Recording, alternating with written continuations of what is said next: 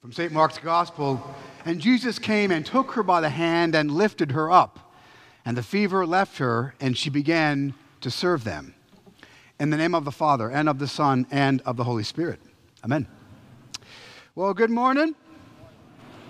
We've been, for the past couple of weeks here, looking at this idea of God's call on our lives. And I hope you've discovered something important, that this idea of a call is not some big mysterious woo-woo kind of thing where it's very spiritual, right? In fact, the word for call is the word duete, which means an invitation.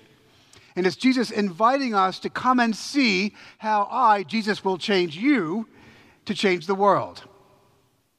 But here's a question I have for you this morning, and this is my skeptical nature coming out, I'll admit.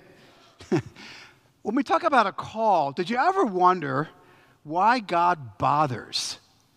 It's a real question. Why does he bother? I mean, think about it like this. If you're God, right, he doesn't need my help.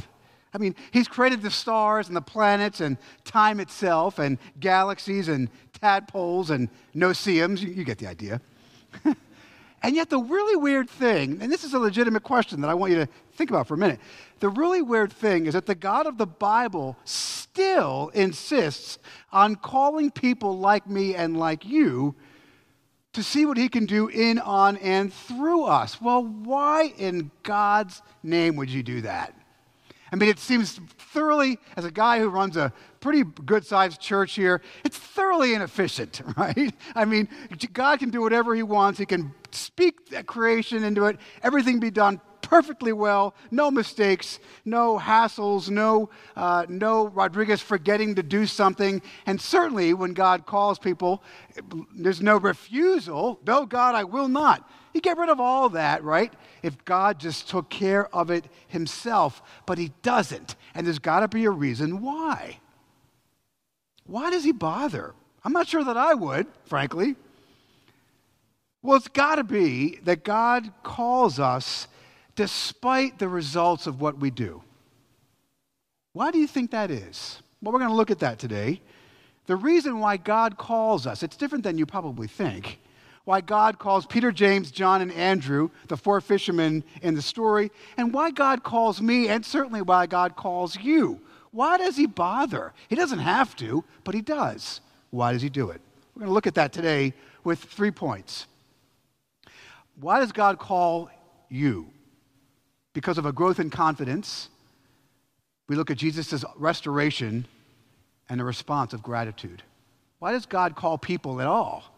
Well, we'll look at a growth in confidence, an offer of restoration, healing, renewal, you might say, and then a response of gratitude. So first thing, this idea of a growth in confidence. You remember last week we talked about Jesus was in a synagogue and he's the guest preacher and he teaches with authority. And if you remember, the people were astonished. And that word astonished is a Greek word. It's a strong word and it means blown away or scandalized, or did he just say what I thought he said? That's the idea. It's not like Jesus is in the pulpit and people are saying, my, what a talented speaker he is. No, on the contrary. Whatever he said, and we don't know what he said, it made people squirm. And not only does he preach with authority, he exercises authority by casting out a demon and by taking this demon out, telling the demon to be quiet. But look at something cool.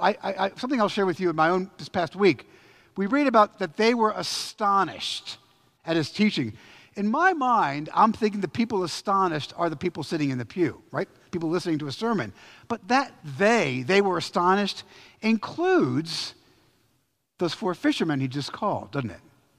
I mean, the they means everybody there is astonished at what he does. And so therefore, these four fishermen, yeah, the people in the pew might be astonished, but maybe more importantly, the four fishermen whom he just called from the Sea of Galilee, they are astonished too. And this is crucially important because they've been called, and what you see is the key to the whole matter, that they are being changed. In fact, we see this in Mark chapter 1. Last week I preached on this. Mark chapter 1. What is this? A new teaching with authority. He commands even the unclean spirits, and they obey him.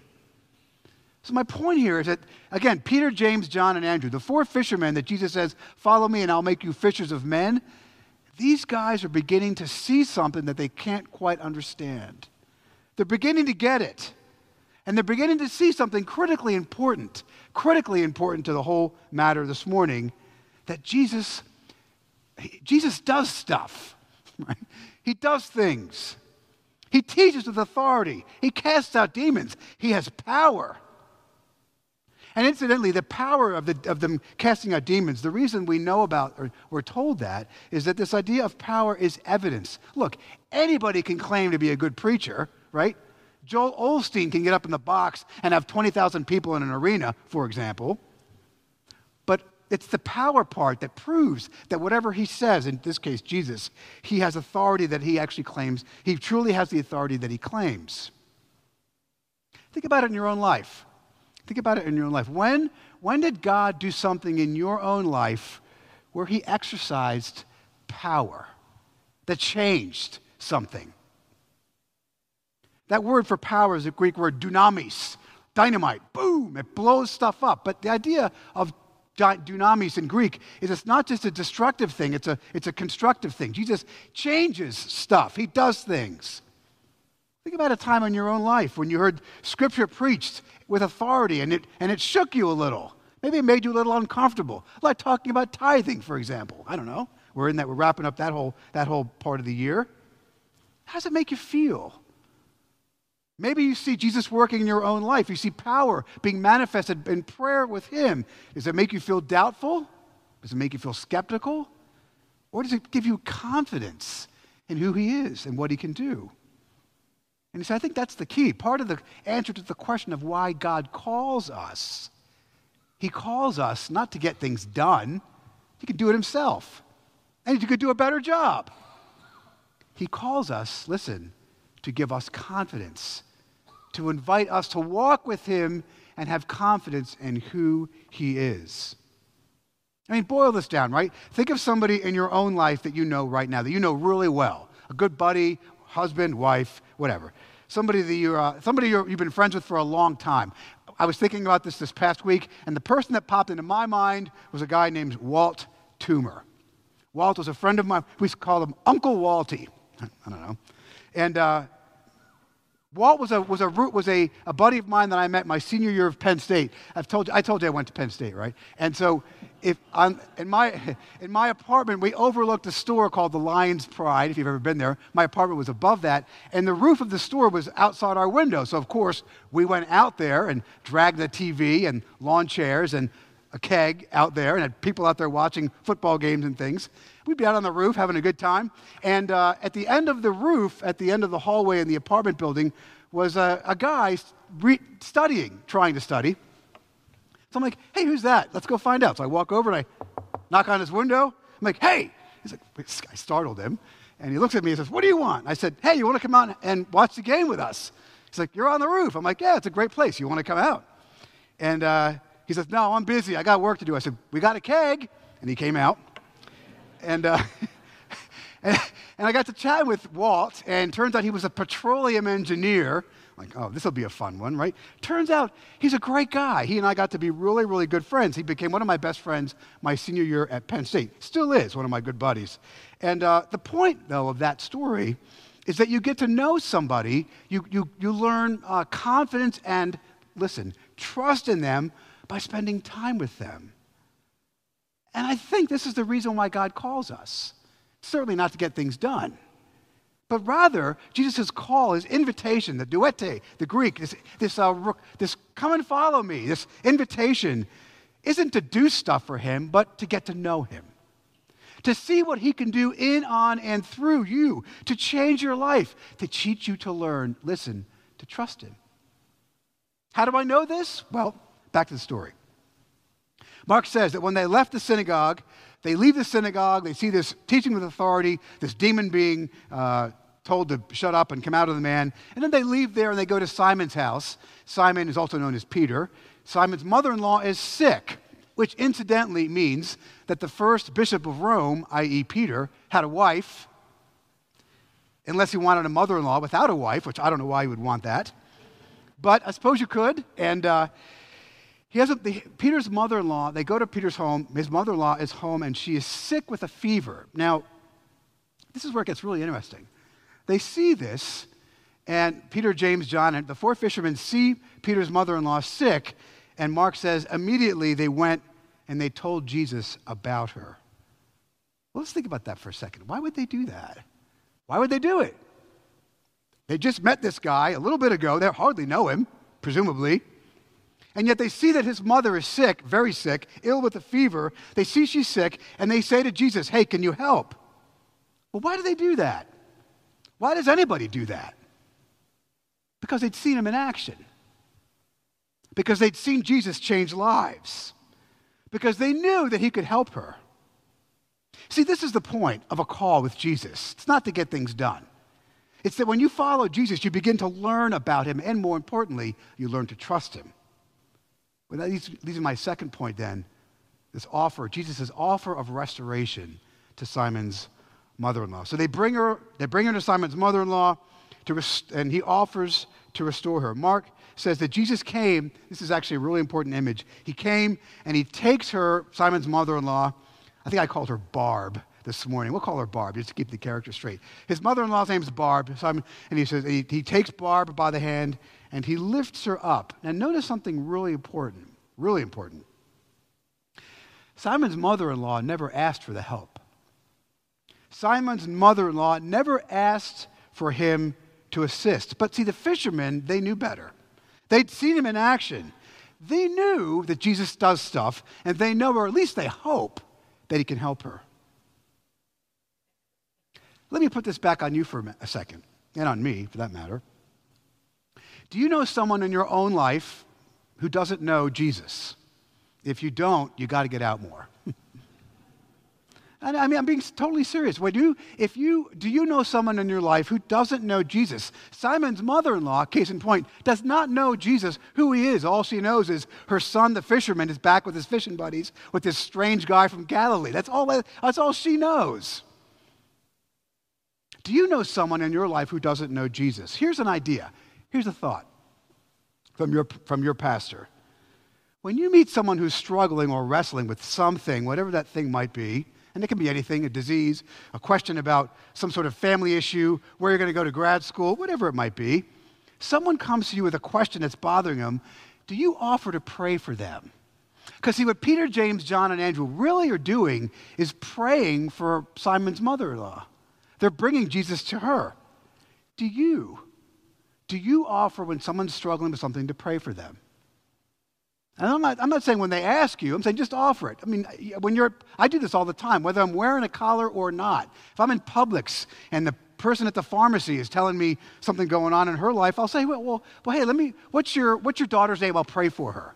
Or let me tell you, I'll pray for you. And then do it. And then ask them how things are going. Do you make a conscious decision to tell people that you will pray for them, that you will bring Jesus to them? You know, I do this all the time, and I know many of you do too. I'm going to ask, this is a real question. An observation and a question. I have never, ever had someone say to me, no thanks. I offer to pray for people all the time. They might roll their eyes a little bit. Yeah, whatever. Okay, fine. I'm going to do it anyway, as long as they'll agree. But I've never had somebody tell me no. And here's the point I'm trying to make. That our job as Christians is to invite other people to this call, to introduce them to Jesus, to pray for them to God. And while we're on that, let me just say one thing. This is going to sound shocking, but I'm going to say it. I do not believe in the power of prayer. Anytime someone says to you they believe in the power of prayer, it's not true. I do believe in the power of Jesus. I've seen it, but I don't believe in the power of prayer. You can pray to a rock or the universe. It's not going to do you any good. But I do believe in the power of prayer to Jesus Christ, asking him into the situation. And when you and I, friends, when we pray to him for others, that connection has power. That connection from Jesus is life-changing, and we see it. So they pray, Jesus, will you come and see Simon's mother-in-law? He says, yeah, I'll go. And he goes. And he grabs her by the hand, and he lifts her up. Now, why is that important? Well, one thing you might not, In our Western culture, we think of laying down as reclining, right? Like I may go home later on this afternoon and lay down and watch a football game. Well, probably not football. I may take a nap, right, or lay down. We think of reclining or being prone as a relaxing position. But in the Jewish mind, listen, to be prone, to be laying down, is a position of oppression. It is a position where you are beaten. It is a position where you are defeated. Don't miss this. This is hugely important. And I'll give you two quick examples that I'll share with you. One example would be the man who is on the mat. He's laying down, he's crippled. And his friends, the apostles, they go, Jesus is teaching at a house, and they cut a hole in the roof to lower the guy down on the mat. He's laying down. Jesus heals him, and he stands up. Or the crippled man on the side of the pool of Siloam, right? He's laying there, and he's complaining that nobody will put him in the pool. And Jesus says, do you want to be well? Do you really want to be well? And he doesn't actually answer, but Jesus heals him anyway, and he stands up. The point I want you to see here is that this Simon's mother-in-law isn't just sick with a fever. She is defeated. She's beaten down. She's oppressed, probably by a demon. We don't know for certain, but I'm going to submit that because we see this demonic influence all throughout. So here's a question for you to think about right now. Have you ever felt beaten down, like thoroughly spent, like just defeated? The wind is out of your sails, right? You ever been there? Yeah, you have. I have. Maybe you're there right now. But that's the idea in the story of her being prone. But Jesus restores her. This is so cool. He takes her by his hand. He takes her by the hand. She never asks for the help, by the way. He's only doing this because the guys asked him to do it. And he stands her up. He restores her. Jesus conquers Satan that's oppressing her. He defeats Satan and that sickness by his power. And we see in that instant, once again, that the apostles are beginning to learn that Jesus does stuff. Their confidence in him begins to grow. Now, not only are they have been responded to this call, and they're growing in their faith and trust by seeing this healing, but now Simon's mother-in-law is as well. And then finally, we see as she is restored, she stands up, and the fever leaves her. And this is an interesting point. Point number 3. We see that she began to serve them. Now, when I was a parishioner at Church of the Good Shepherd in Rosemont, Pennsylvania, my sending parish, I once heard a sermon by the then Bishop of Pennsylvania by the name of Charles Benison, a heretic. And he got up and he preached a sermon where he said that this woman, Jesus heals her and she begins to serve them because of the Christian patriarchy. And I thought, dude, really? But nothing could be further from the truth. Let me show you this. We got to be really careful. You got to be really careful of projecting your 21st century worldview onto a first century culture. C.S. Lewis calls that chronological snobbery. Don't do that. It's not that when she is healed and all of a sudden they're like, okay, honey, time to make us some lunch. It's not what's going on here at all. See, for a first century Jewish person, male or female, doesn't matter. If you've got visitors, you've got guests, hospitality was massively important in Jewish culture. If you've got guests, you've got visitors, and you don't provide for them, that is a source of shame and embarrassment. It would have excised her from the community. She would have been cast out. And so Jesus healing her and freeing her, she raises up and she begins to serve them, not out of some sort of servile, oppressive idea, but rather because she's been liberated. He has just restored her and freed her from the embarrassment of shame of first century cultural norms. Jesus saves face for her. I think that's important. And I'll tell you why. We often think of Jesus' healing as physical, right? And that does happen. He heals cripples and people can walk and all sorts of different things that happen.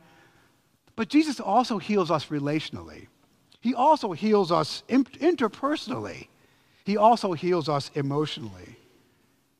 And something even more profound, another way to look at this too, is he heals her, she gets up, and he strengthens her for ministry. He strengthens Simon's mother-in-law for a call. See, he strengthens her in that moment to fulfill her call. That word for serve, when she got up and she served them, is the Greek word diakosune. That's where the word deacon comes from. And it means to serve. And so the Christian ministry is a ministry of service. Why? Well, in this case, because of this woman who's been healed, it's because she has been converted. She has met Jesus, she has seen his power, and all she can do is serve. Friends, ministry, outreach, always flows from a converted heart. If you are a Christian, and you really get and you understand what Jesus has done for you, his ministry to you, his call to join him and see what he can do through you. If you really get that idea, you cannot help but want to do the same thing in kind. You cannot help but be grateful. You cannot help but be generous. See, friends, thankfulness and gratitude and action, I should say gratitude and action are two sides of the same coin. Gratitude and action flows out of a converted heart that has met Jesus and is being changed. See, friends, the call is always the same. It's to follow. It's to be obedient. It's to do what he asks us to do, not because he needs it done, not because the plan will fail if you drop the ball, but rather it's to change you. The whole point of God's call on your life is that you will see his action on your heart and you will learn to trust him more and more. It's that simple. We're wrapping this up today with stewardship season. I've been talking about the tithe. The reason Scripture calls us to tithe is so that we learn to trust Jesus, to see his power firsthand in our own lives, to see it and to respond with his power working in, on, and through us, ready to live differently, ready to be restored. Friends, let me challenge you this morning to see your call not as a mission, not as a duty, not even as an obligation, but really as a chance, as an opportunity to follow God and to see how he changes lives for good and see how he will use you to bring others to him. Shall we pray? Father, we thank you for your call on our lives, your call in our lives to come and walk with you, to get to know you, to learn to trust you. Give us a confidence in your power. Help us to see your power in our lives and in your power working through us. Help us to respond to your call that we might draw others to you. In your name we pray. Amen. Thank you for tuning in to our Trinity Episcopal Church podcast. To find out more about the work God is doing through Trinity, visit us online at trinityvero.org and follow us on Facebook.